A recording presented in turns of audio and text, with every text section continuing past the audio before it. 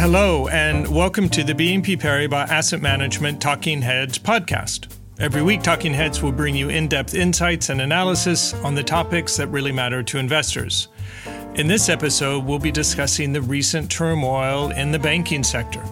I'm Daniel Morris, Chief Market Strategist, and I'm joined by Séverine Piquet, Head of Credit Research. Welcome, Séverine, and thanks for joining me. Hello, it's my pleasure to be here. Of course, we've had an eventful and perhaps unexpected couple weeks. I don't think many were anticipating the turmoil to come out of the banking sector. We thought we had done that, about 15 years ago. But evidently, we're not quite done yet with stress and with worries about banks. And nonetheless, the reason I say we were surprised is we had a whole slew of new regulation following the global financial crisis that we thought would insulate us against the events that actually we've lived through over the last 3 weeks. So I want to ask you about kind of how you evaluate the regulation that we've had and what we can say about the banks in the U.S. and in Europe.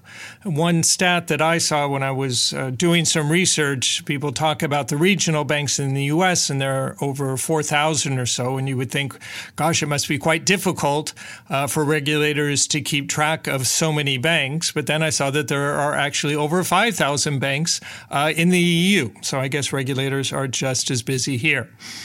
Well, Séverine, let's start with the first question. What is your assessment of the banking sector in Europe today after what we've seen in the markets over the last couple of weeks? Yes, so despite everything that we've seen, my team continues to see the financial institution as being pretty sound. So regulation has proven during this episode very protective and, in my opinion, very well calibrated and protective. And at the same time, central banks also played their role because they did provide liquidity whenever they felt that there was exaggeration in the market. But they didn't do it completely blind. They stopped pouring liquidity when they thought it was too much. For example, for SVB or for Credit Suisse, they said, okay, this is too much, now we stop. So that's also is a good backstop because it shows that regulators and supervisors will do whatever they need without doing too much. So in my opinion, this is the end of endless and very abundant liquidity and the end of the negative rates environment. So right now, and this was to be expected, this is the market normalization. And during this moment, there will be separation between the weakest company on one hand, the ones that really need liquidity and capital, and they didn't do what it took in order to have a sound balance sheet. And on the other hand, the most solid companies and banks, which did the necessary things. So interest rates, they go up. Yes, finally. The negative interest rates environment was really difficult for financial institutions. So yes, it can have an impact on realized capital losses. This is what we've experienced at SVB. But not all banks are like SVB. The ultra majority of banks have very sticky deposit base, and this has not changed. Most banks have asset liability management, and they have liquidity coverage ratio, the famous LCR.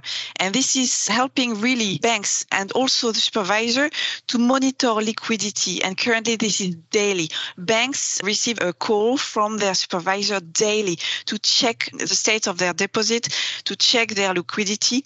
And so this is really protective. And moreover, unlike SVB, most of the banks also have hedges on higher interest rates. And that's in order to protect capital. And of course, SVB didn't have any of this. So this was a very specific case. The problem is at SVB and at the same time as two cryptocurrency specialized banks prompted so much nervousness on the market. But in my own opinion and the opinion of my team, this is not particularly logical. When you have market stress like this, and as you pointed out, in an environment where interest rates are rising, and most of us expected that this would cause stresses in the financial systems, or was wondering where next. And one of the areas that I've heard mentioned is the insurance sector. People wonder, do they not have the same mark-to-market problems as some of the banks have, given that they have supposedly a lot of government bonds on their balance sheets that are worth less than when they bought them. What do you think about the insurance sector in Europe? The situation is really different between insurance and banks. Insurers have very little outflows. Insurance funds are not like deposits at all. The asset and liability management in insurance company is very sound, and there's no structural duration mismatch. Whereas at banks, deposits can be very volatile, and for insurance, it's not the case. So it's much more easy for an insurance company to actually forecast the outflows that they are going to bear during the year, and they will act on their assets accordingly. So they will have a lot of cash typically, especially in countries where there can be some churn. But for the time being, I've discussed with a few insurers here in Europe, none of them has seen any massive increase of outflows so far. And moreover, capital ratios are very, very high. Insurance do not need daily liquidity, and they are much less sensitive to market confidence. One aspect that actually was painful for banks is that their entire business model is really dependent on the market confidence. This is not the case for insurance. So they are much more secure in environments like this. And we've seen it in all the other crises we've experienced back in 2008 or in 2011-12 with the sovereign. Insurers were attacked by the market, but they held well. And actually, they went out reinforced from these episodes, having more and more sound asset and liability management. We recall, of course, as you've mentioned, Silicon Valley Bank, that the recent turmoil originated in the U.S., and subsequently there's been criticism that perhaps the U.S. regulatory regime was not as exhaustive as it was in Europe, and that's one of the reasons that it started in the U.S. and arguably may last for longer in the U.S. Do you agree with that assessment? How do you view the state of the U.S. banking system? Yes, indeed. In fact, if SVB was subject to the LCR ratio in particular, we would have seen since quite a lot of time that there was a problem there, and a lot more capital would have been required, and it would have needed to sell their bonds way, way earlier. So we probably wouldn't have this kind of problems. So regulation will probably need to be adjusted in the US. Probably small banks where all the regulation is not applying, probably the regulation will need to be applied in full to them. So this is going to be a little bit costly for them.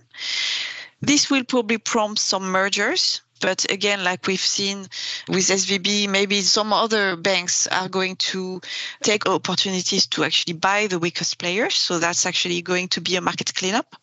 Smaller banks during this process will probably see some outflows in deposits, especially when the bulk of their deposits are actually very, very large and uninsured.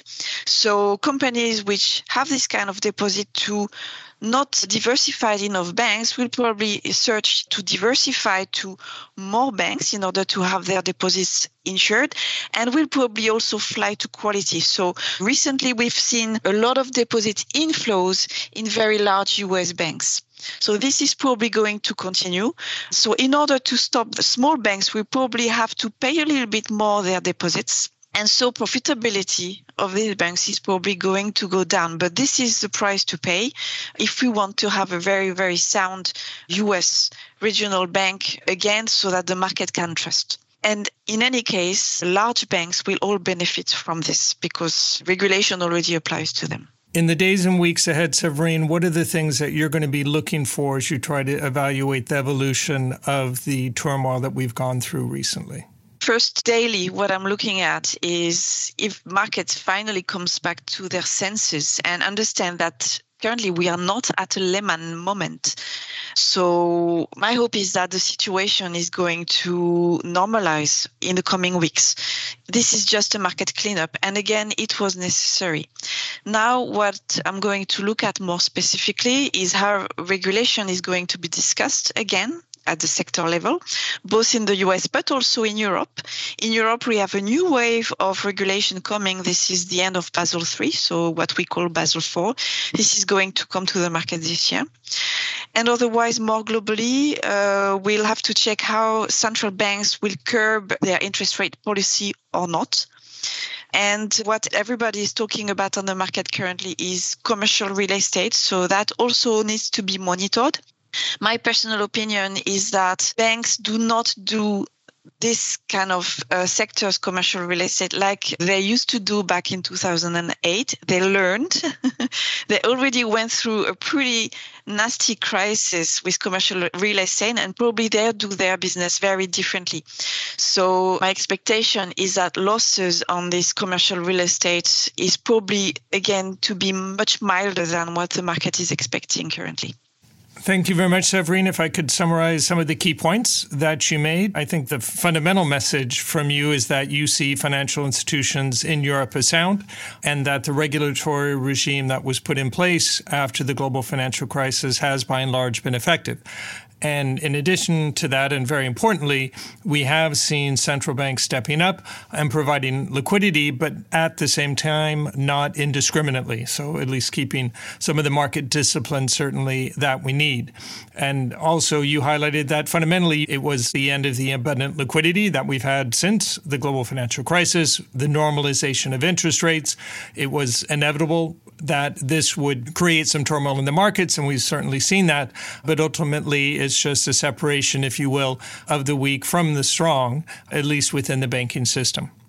In terms of the consequences and highlighting the point that regulation has not been as strong in the U.S., you would see it increasing in the U.S., which, among other things, would likely lead to lower profitability. Well, that's all we have time for today. If you would like more information, please reach out to your BNP Paribas Asset Management contact or check out Viewpoint for investment insights at viewpoint.bnpparibas-am.com. My thanks to Séverine for sharing her insights. Thank you, Séverine. Thank you so much. For listeners who have devices with Alexa, you can ask Alexa to enable Investment Insights or search for Investment Insights on Amazon under the category Alexa Skills. If you like Talking Heads, leave us a positive review and a nice rating. We recommend subscribing to Talking Heads on your favorite podcast channel. You'll receive your episodes every Monday afternoon. You've been listening to the BNP Paribas Asset Management Talking Heads podcast with me, Daniel Morris, and Séverine Piquet. Please do join me next week. Until then, take care. This presentation includes a discussion on current market events and is not intended as investment advice or an offer of products or services by BNP Paribas Asset Management. Please keep in mind that the information and analysis in this presentation is only current as of the publication date.